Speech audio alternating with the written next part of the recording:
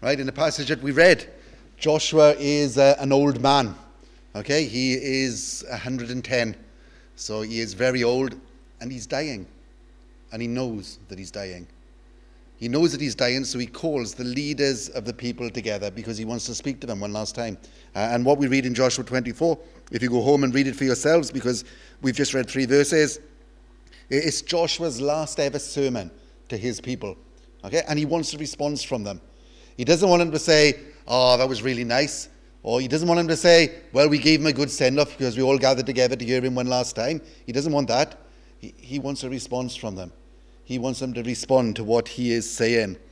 And he says in verses 14 and 15, therefore, fear the Lord and serve him in sincerity and in faithfulness. Put away the gods that your fathers served beyond the river and in Egypt, and serve the Lord. And if it is evil in your eyes to serve the Lord, choose this day whom you will serve, whether the gods of your fathers served in the region beyond the river, or the gods of the Amorites in whose land you dwell. But as for me and my house, we will serve the Lord. So I got 4 little points. Okay, choose whom serve today. Okay, choose whom serve today. Now, we all make choices. Yeah, we make choices every single day, don't we? Some of them are easy, some of them are more difficult. We choose what to wear when we get up in the morning. For me, dead simple, I wear whatever's on the floor from the night before. Okay, it's just so much easier that way. Yeah, if I've got to go in the wardrobe because Rosemary's put my things in the washing, I just go right hand side of a wardrobe, whatever is there out it comes. Yeah, and I'm happy like that. I have much more difficulty choosing what to eat when I go out to dinner. Yeah, that seems to be a much more difficult choice for me because I look at the menu and everything looks good. And then I worry about whether somebody else will have something that's better than what I have on my plate and whether I would have wanted that instead. So, there we are. When we come to the big things, those choices are not really important, are they? Where we live is more important. Where we live, are we close to a good church that we can go to? Or are we miles and miles and miles away? The job that we do is important. Do we have a job that allows us to get to church on a Sunday? Or do we have a job that's going to keep us away from church on a Sunday? That's an important choice to make. Who we marry, that's an important choice to make, isn't it? Who we marry. All of these are more important choices than the clothes that you wear in the morning or what you have to eat when you go out for dinner. How do you choose? You know, in some cultures, who you marry is decided on by your parents, isn't it? I heard Desert Island Discs a few weeks ago on my way home from church, and there was an Indian lady who was a cook. Can't remember her name, but she was some sort of famous cook, Indian obviously, and she'd had an arranged marriage, and she'd met her husband. I think she said she met her husband 4 times before they got married. There's not much opportunity for courtship or getting to know each other then, is there? The 4th time was the marriage day. Sometimes those sorts of marriages work. Sometimes they don't.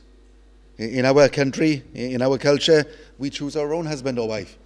Sometimes it works. Sometimes it doesn't. Are we any better? I don't know. I don't know. Joshua challenges the people in the passage. Choose what God you will serve. Even more important than choosing a husband or a wife. Choose what God you will serve. A husband or a wife is for this life. A God is for this life and the next life. Choosing the God that you serve is important. He sets before them what the God of Israel had done for them. Now, these people, they're the same age or a little bit younger than Joshua. Okay? They were the children in the desert. They were the children that came through the Red Sea. They have seen the things that Joshua is speaking of. They've had manna. They ate it. They drank from the water that came out of a rock. They walked through the Red Sea. They saw Pharaoh's army being drowned in the Red Sea when the waters came back. Joshua is speaking about what these people have seen and experienced themselves. The battles that they fought they had seen. When Balaam came, they knew about it. So he's speaking to them about things that they've seen. And he says to them, if serving God is evil, if serving this God that has done all these things for you is evil, then choose someone else to follow. Choose a different God. Choose the gods of your ancestors before they crossed the river. The gods that Abraham's people worshipped. The gods that Abraham's family worshipped in Ur, beyond the Euphrates we had on the board. Beyond the Euphrates. Serve those. Serve the gods of a land serve the gods of a people in whose land you're going to dwell. Serve those. Serve the gods of the Egyptians that you came from. You know about those. Serve those. But make your choice. Make your choice. Whom? Point to whom. In some countries, it is automatically assumed that you will follow the God of that country. If you were born in a Muslim land, you automatically become a Muslim. And you're not allowed to change. And if you change, and people in the land find out about it, they'll kill you if Islam is in the ascendancy in that land. Some people think if you're born in a Christian land, you are automatically a Christian. And that's it. That's the end of the story. You're born in a Christian land, therefore you are a Christian. The God of the Bible doesn't work like that, does he? He calls people from all nations, from all creeds, from all other religions to serve him and to become his. And we have a choice. We have a choice to follow the God of a country into which we are born, or to follow the God of the Bible, or to choose to follow some other God. And everyone has to make this choice. We all make it. We all make it to serve some God or other. Now you might say to me that there are atheists in this land. People like Richard Dawkins. He doesn't believe in any God. He refuses to believe in God. Doesn't want any form of God in any shape or way or colour or anything else. People that don't believe in any form of God but deny the existence of any sort of God are just like that Frank Sinatra song that's sung at so many funerals now. You remember Frank Sinatra? He sang, "I Did It My Way," didn't he? And that seems to be sung at lots and lots of funerals today. I did it my way. People who decide that there is no God, they are saying, I am my own God. That's what they're saying. I don't want another God. I am my own God. I decide what is right for me. I decide how I am to be judged. I decide how everybody else is to be judged. Everybody is judged by my criteria. I am my own God. I follow me. That's what they're saying. That's what they're shouting. That is what they're proclaiming. I am my own God. I follow me. You know, there are many gods to follow in this world, aren't there? This world has millions of gods. I read somewhere that Hindus have 33 million gods. I have no idea who counted them. Okay, but 33 million gods. You seem to have a god in any shape or form or colour imaginable. Yeah? You decide you can have a god in that shape. If you want your God as a little baby, you can have your God as a little baby. If you want him as an old man, you can have him as an old man. If you want him as an elephant stuck on a man's body, you can have that as well. Okay? You can have any shape, any form you want if you're a Hindu. There's a Muslim God. They call him Allah. There is a God that the Jehovah's Witnesses follow.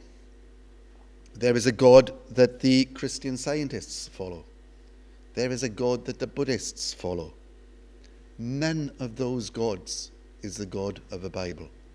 The God of the Bible stands alone. He stands aloof from all other gods. This is the same in Joshua's day. Okay? Don't think that many religions is a modern problem. It isn't. There were many gods in Joshua's time, exactly the same as there are today. They didn't have Islam, they didn't have Buddhism, they didn't have Hinduism, but they had plenty of other choice. They had the gods of the Amorites. Note that. It's not the God of the Amorites, it's the gods of the Amorites. They had the gods of the Egyptians. The Egyptians had gods for all sorts of things. They had the gods that their ancestors worshipped before they came across the river and came to the promised land in the first place. They had all of those gods that they could choose from. They had loads of choice. They had a wide variety of gods that they could choose, and they had a wide variety of practices that they could follow. They had even more different practices to follow their gods than we do today. They could choose whatever took their fancy.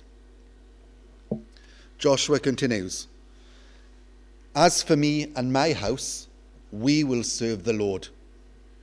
We will serve the God of the Bible, Joshua is saying. In modern speak, we were going to serve a God of the Bible. We are serving the God of Israel. We're going to serve the God that brought us out of Egypt. Now, it seems like a non-brainer, doesn't it? Serve a God that's going to look after you. Serve a God that's going to sort out your enemies. Serve a God who can bring you through the wilderness safely.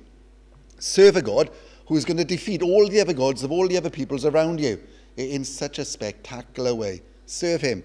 Serve a God who's going to walk you through the desert for 40 years with a pillar of cloud in front of you by day and a pillar of fire by night, and who's not going to let your shoes wear out for 40 years. Can you imagine that? I'm reasonably light on my feet. Yeah, my shoes will last about 4 years. Yeah, but 40 years without a change of shoes? That's incredible, isn't it? 40 years without a change of clothes, because your clothes won't wear out. Choose a God who's going to do this. This should really be a no-brainer.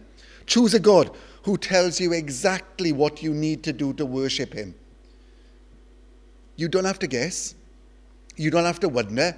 You don't have to worry that you're going to miss out on something or not do something or miss the mark because you worship him in the wrong way, because God has told us exactly what you need to do to worship him. And he's had it written down. He's told you exactly what you need to do. You don't need to worry whether or not you're going to miss it, because it's all written down there for you and has been for the last 2,000 years or so. So choose a God who's going to tell you what he wants from you. Now, herein lies the problem, isn't it? God makes demands. We heard it in the children's story. God makes demands. So point 3, serve. You don't choose a God to put him on a mantelpiece to make your room look pretty, do you? That's not what you do. You don't choose a God to follow and you stick him in a lamp and you give the lamp a little rub when you want something and then you let him out. That's not choosing a God to follow. You choose a God to serve. You choose a God to follow. You choose a God to live your life by and to live your life with. What does it mean to serve? We heard in a children's story, it means to do things God's way instead of our way. Yeah? To do things God's way. And we do it badly. We do it badly because we like our way. Yeah? I like my way. You like your way. Yeah? And our pride gets in the way, and we want to do things our way rather than doing them God's way. We are a rebellious people. We are just like the people that Joshua is speaking to. We are rebellious and we want to go our own way. Serving puts people off. The number of times people have said to me, I'd never become a Christian. You have to go to church twice on a Sunday. You have to follow all these rules. That's not for me. I'm not giving up my Sundays for that. The cost is to follow God rather than following ourselves. And it's a big cost. Jesus told us to consider it before we made our choice, didn't he? Choose. Last point, this day.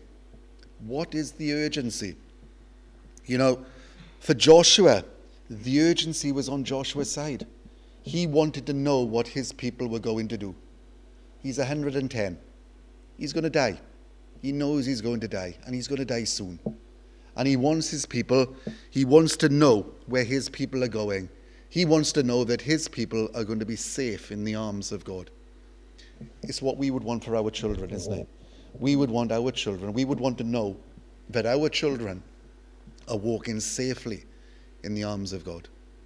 We would want to know that our children have God's arms around them and he is keeping them safe because they have chosen to follow him. Yeah, that's what we want, isn't it? That's the best thing that we can want. The best news that we can have is that our children have become Christians and our children follow God. And this is what Joshua wants for his people.